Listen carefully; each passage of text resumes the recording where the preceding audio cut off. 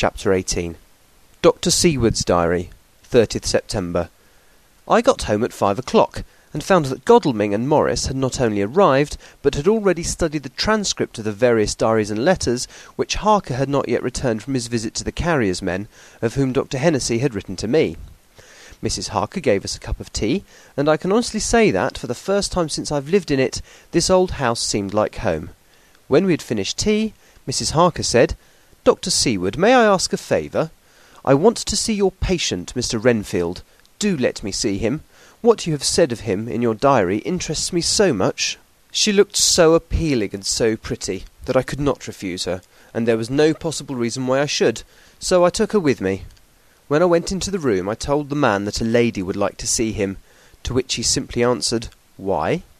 "She is going through the house, and wants to see everyone in it," I said. "Oh, very well," he said. "Let her come in by all means, but just wait a minute till I tidy up the place." His method of tidying was peculiar. He simply swallowed all of the flies and spiders in the boxes before I could stop him. It was quite evident that he feared, or was jealous of, some interference.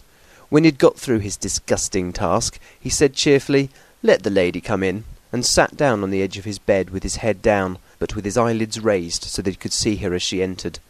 For a moment I thought he might have some homicidal intent.